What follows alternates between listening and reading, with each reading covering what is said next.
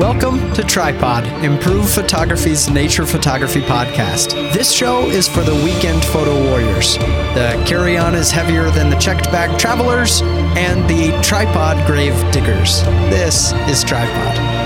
Hey guys, welcome back to Tripod. This week we're going to be talking about shooting in winter conditions and why. And to help me talk about that, we have Majid Badazadigan. How's it going, man? Well, what's going on, Nick? Not too much. I bought a new car and I'm really excited about it. I saw. I've been looking for every single excuse to either drive somewhere or just sit in my car for hours at a time. I finally got the cool car that everybody compliments me on. It's pretty sweet. I like the rims. Yeah, so I got a black Tahoe, which officially makes me cool, just so you guys know. I want you guys to know that I'm cool now. It's okay. I'm cool. So anyway, cool is the other side of the pillow. Yeah, exactly. So part of the reason I wanted to get a Tahoe is because I've been doing so much wintertime driving that I need a four-wheel drive. That's kind of what this show is about. So Majid, why should people go out and get really cold and shoot in wintertime conditions? Well, being warm is overrated for one, but there's some really cool things that happen out in nature when it's cold, especially for a long period of time. Ice build up, snowpack builds up, and things just take on a completely different look. What would you say your favorite thing about shooting winter is? Well, when you get lots of snow, for one thing, it has a tendency to just simplify everything. You know, you can take this landscape that is really complex with all of those rocks and bushes and trees, and you add a thick layer of snow to it, and it just simplifies everything. It just makes it simpler to look at. And it has kind of this cleansing effect as well. The fresh snow makes everything look clean and pristine. And I love that. Yeah, absolutely. I think that one of the coolest things, one of the challenges is if you don't have a sky to work with, like any sort of color in the sky, it actually oversimplifies. Sometimes it makes everything extremely monochromatic. So everything's just white and then brown or black. Yeah, the weather conditions definitely kind of control what it is you're going to be shooting that day. If you're getting one of those days that's just a gray sky, it doesn't make for the good, wide landscape shot. On days like that, I like to focus in on little vignettes of the landscape, little micro landscapes and textures and stuff like that, because you've mentioned before, Majid, the sky turns into a huge softbox and you have that nice soft light, which is really great for textures sometimes. The flip side of the coin is if you do get any sort of light, when you and I were out at Smith Rock, Nick, and we had a really nice sunset. Smith Rock is just over in eastern Oregon. There was a nice, about 16 inches of snow and pretty untouched. And as the sun set, the sky turned multiple shades of red, orange, yellow, and the snow picked that up really well, even better than a typical dirt and rock landscape would pick it up. So the flip side of it is if you actually do get light, it's even more interesting and more rare. Because all that white snow just reflects back all of that color. And you can end up with some of the most colorful shots of the entire year because you get that landscape that is reflecting back all of those colors. Shooting in the wintertime definitely is not as comfortable as shooting in the summertime. There's a lot of fair weather photographers out there. And that's one of my biggest reasons for trying to go out and shoot as much as I can and during the winter months is because it's a way of kind of setting my stuff apart from all those fair weather photographers, because I'll actually go out to those spots and try to get shots during conditions that are a little bit more harsh. So what are some of the things that we can do to kind of make the whole experience a little bit more comfortable as far as gear and stuff like that? Well, one is you can go out and you can buy a pimp mobile. Yes, which would be the black Chevy Tahoe Z71. But if that's not in the budget for this year, you can definitely really understand what you're getting yourself into. So you need to understand what the roads are probably going to be like. You need to prepare for the worst case scenario. So you can look at detailed forecasts. And really not just the forecast of the city near where you're going to be, but actually look at the elevation where you might be. So if you're at a higher elevation, it could be considerably colder. Staying on top of forecasts, not only does that tell us like what we're in for, but it also kind of tells us whether it's going to be fruitful or not anyways, because a lot of times the best time to shoot these wintertime scenes are just after a storm. You know, during the storm, you pretty much can't shoot. You can't shoot in just a downpour of snow, you know, a blizzard, but you can shoot right afterwards. And right afterwards is when you're going to get the cleanest snow, the freshest snow, and hopefully there's not going to be tons of tracks and stuff through it. So right afterwards, that's going to tell us when. As far as special gear that we need, obviously warm layers, you know, like warm coat, warm hat, warm gloves. The three things that I find are the most important things to keep warm, because if they get cold, they just like end your shoot instantly, are your feet, your hands, and your ears. If your ears get cold, you're just miserable. So a nice winter hat helps as well. What about you, Majid? Yeah, I would tend to agree with all those. And the one thing I would add is really to have that wool cap or beanie that helps insulate just the head in general, and you can put over the ears. The preparation you do as far as the gear you buy before going out and shooting in the cold is going to make the difference of how long and how comfortable it is to shoot in the cold. Wintertime clothing can be really expensive as well. So it's kind of one of those things where you build it up over time. You know, if we start throwing brands out there, you don't have to buy all of this stuff immediately. Like you kind of build up your kit because you don't wear it very often. And for that reason, it lasts a long time. So when you do buy something nice. That way it's going to last you, 5 or 6 years or even longer. What's my favorite thing to say? Buy nice or buy twice. And that's just how exactly he says like it. that. Exactly like that. So as far as like recommending specific things, one of my favorite purchases that I've made lately is this warm hat that I got. It's a trapper hat. It's made by, Fox Fur? No, it's made by Wiki. What's nice about it is it's really thick. It's really heavy. It's got fur that goes over your ears. It's even got a mask that comes in front of your mouth. That way you can keep your nose and face warm as well. We'll put links in the show notes to all this stuff. And what I like the most about this is I think it's on sale for like $17 right now. And when you put it on, it feels like a $50 hat. It's really Is this the one that makes you look like Sub-Zero? Yes. I very much look straight out of Mortal Kombat. And when I fold the ears up, I look like I need to be doing a Russian dance, like the crossing the arms thing. But warm hats are awesome and they can't be overrated. Another thing that I love that I've bought recently is just a merino wool undershirt. It's all merino wool, so it's really soft, but it's really warm. And this is a pricier item. This is like a $65 thing. It's made by Minus 33. It's kind of like a long john top, only it's made out of merino wool. It's not scratchy, and it's even warmer than that. So I have the same merino wool base layer. We were just on the east side of Mount Hood doing a hike in about probably 9 degrees Fahrenheit. So very, very cold. And I'm sitting at the car getting ready, putting on all these layers, Columbia reflective base layer, Columbia reflective alternative down, merino wool layer, Columbia vest, like just really getting prepared to go into subarctic freezing temperatures. And about 3 minutes into the hike, I was sweating. So because a lot of materials don't breathe. So when you're actually moving, the only layer that I needed, even in that cold of a temperature, was the merino wool. And it was amazing how it kept me warm, but also it breathed at the same time. And this is why you need to dress in layers, because the most difficult situation is when you have to hike to a location in cold temperatures and you get hot as you hike there, and then you get there and then you get cold because you just got done sweating and you're soaking wet. So one of the things that I prefer to do is, like, if I have to hike into a spot, I'm a sweater because I'm a large guy. So I'll take my jacket off. I'll strap it to the back of my bag, and then I'll do the hike in less clothing. And then once I get to my spot, then I'll put all the warm stuff back on. That way I haven't overheated and got all sweaty. but breathing layers is really, really important. Yeah, and the sweating is the natural mechanism for your body to cool itself down. The problem is when it's 9 degrees outside, as soon as you stop moving, your body's overcompensated for the amount of heat, and the sweat is actually going to make you much colder, much faster. So if I could recommend anything, I would say make sure you shed layers before you're sweating. Right. So speaking of staying dry, shoes are important.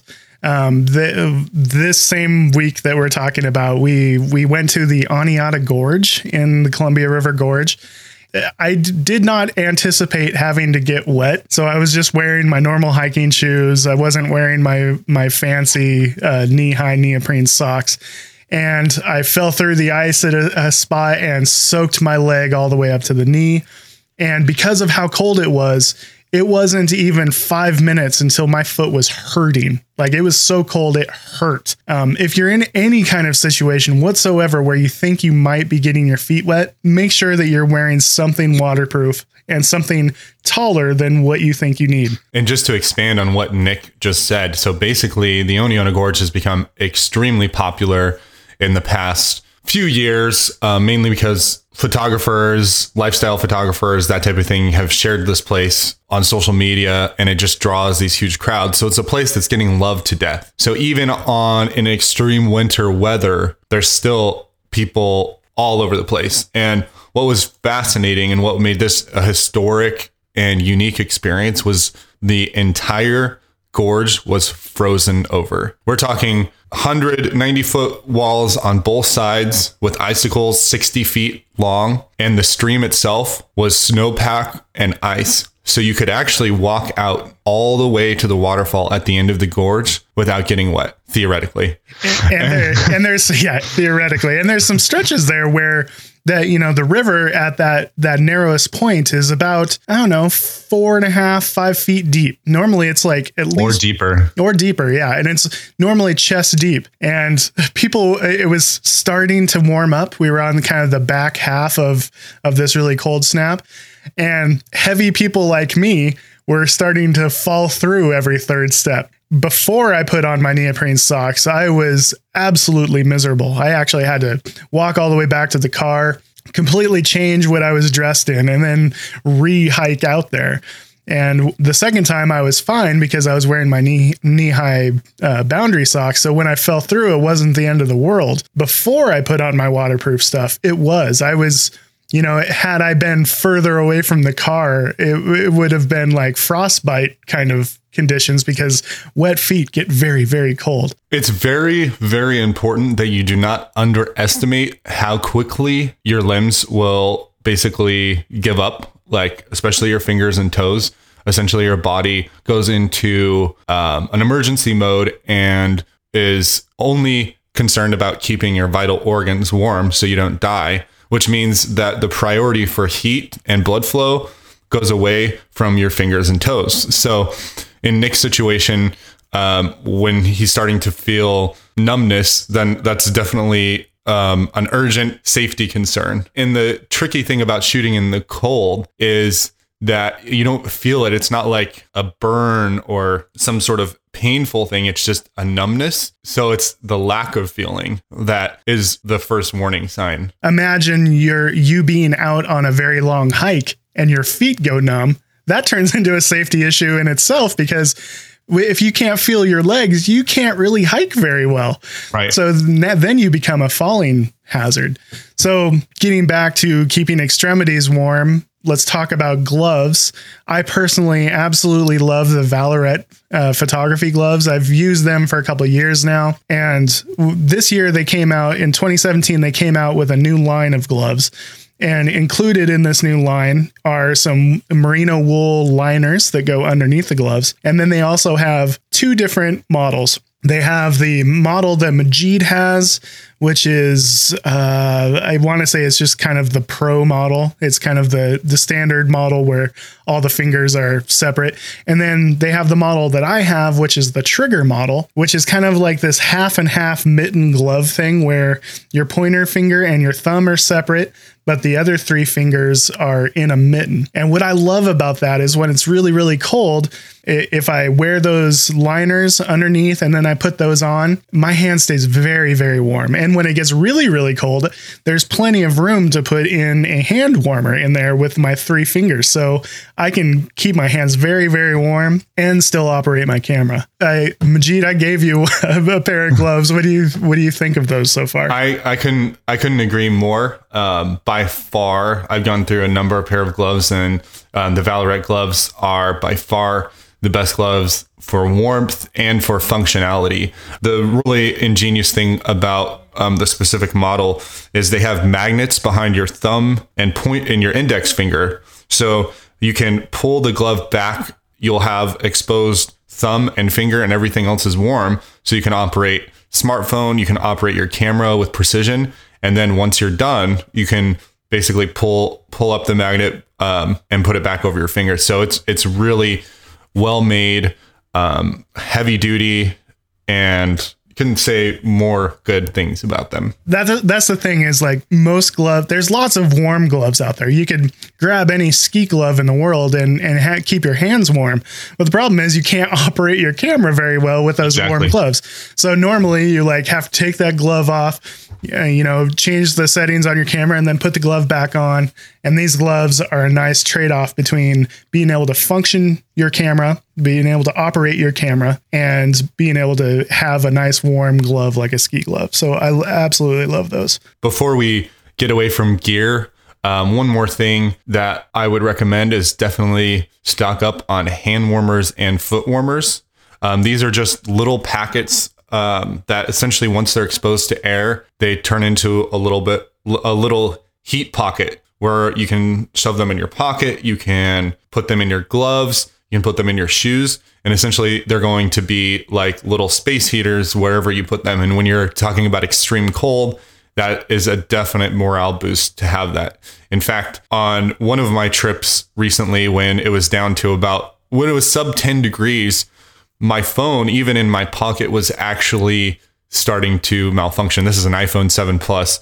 Essentially, all the animations were slowing down. The cold was essentially hindering the phone's ability to operate. What I ended up doing was put a hand warmer inside the pocket so that the phone wasn't getting so cold. This kind of almost counts as clothing, but it kind of is transitioning over into other types of gear. Crampons are the best thing ever when you're shooting in cold conditions where you're dealing with ice or packed snow. When you're hiking on packed snow on a slope, it is really slick and you don't really want to fall with all of your photography gear strapped to your back. Crampons, it's amazing how much traction they can give you. Even if it's not ice, even if it's just kind of muddy, slushy, snowy conditions where traction is an issue, crampons can help so much. Anywhere where traction is an issue, even wet rocks, for example, there's plenty of places where you end up walking around for landscape photography, where you end up walking around in a stream or scaling a wall with wet drips coming over it. And you go from really every step being sort of a risk to feeling very confident in your step because you just have so much more purchase. Yeah. I personally, I'm going to start packing them even in the spring when I know I'm going to be hiking in mud, because even in mud, they help. It's amazing. Yeah. I'm absolutely in love with crampons. I know Nick got a specific brand. I grabbed the Yaktrax Pro traction cleats. You can find them on Amazon for under $20. One of the best purchases by far for winter shooting. Yeah, and mine they're VDEALEN, VDEALEN, and mine are like a longer spike. They're probably like a solid inch long spike, far more aggressive than the chain style. And mine ran about $20 as well, but I was really happy with the traction they offered. So one of the things where we want to look at when we're going out into the cold, and we've kind of touched on this, is just safety considerations. This isn't really like, it's all fun and games until somebody actually falls in the water like Nick did, or till somebody twists an ankle and you're out half a mile on a hike. So the risk is much greater because emergency services would have a harder time theoretically getting to you. And the longer you're out in the cold and exposed, probably the more chances you have for hypothermia and frostbite and other bad things. Yeah. So this is one of those times where you definitely want to let people know where you're going and when you should be back. A lot of the just standard safety stuff really comes into play in the wintertime because, you know, these places aren't getting the amount of traffic that they normally do. And the likelihood that somebody will see you diminishes, you know. You don't want to be all alone on some abandoned trail for days when it's 9 degrees with a broken leg. The best thing you can do is shoot with someone or multiple people, because if you can stick together, then there's some power in numbers there, where essentially if someone did get hurt, they can either help you out, contact emergency services, get to a place with cell phone service. I've been watching a little bit of Bear Grylls lately, and love that guy. One of the cool things that I got, and it was like $8, but are just like the little flint steel fire starters, little things like that. I feel like when we're doing longer hikes or hikes in vicious conditions, we should start packing some of that stuff. Also, a tiny little first aid kit is wise to start packing with you anytime that you're going on a longer hike in cold conditions like this. You know, just some of those safety things that sometimes during those spring and summer months we tend to neglect, but they get a little bit more important in the wintertime, because if something bad happens, it usually goes a lot worse for you. One thing that barely adds any weight to my bag is that I carry with me all the time is a life straw.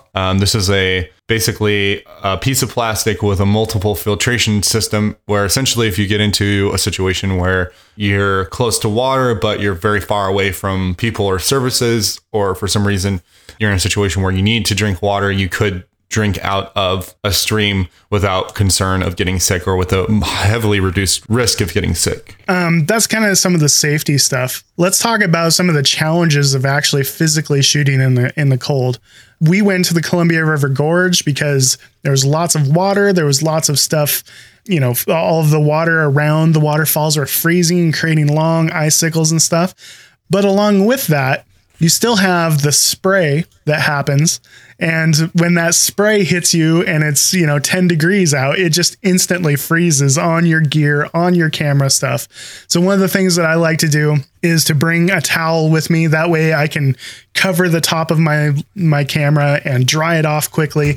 That, or some kind of water protection device, just a simple rain cover will help a lot to keep some of that frozen water from freezing up and sticking on your camera. Yeah, in a matter of moments, when I was shooting a waterfall just a couple of weeks ago, a drip of water would hit the front of my lens, and I'd go just in the time to reach into my pocket to grab the microfiber cloth to wipe off the water. To the time that I reached to the lens, the drop had turned into ice. So instead of microfiber cloth, I need an ice scraper.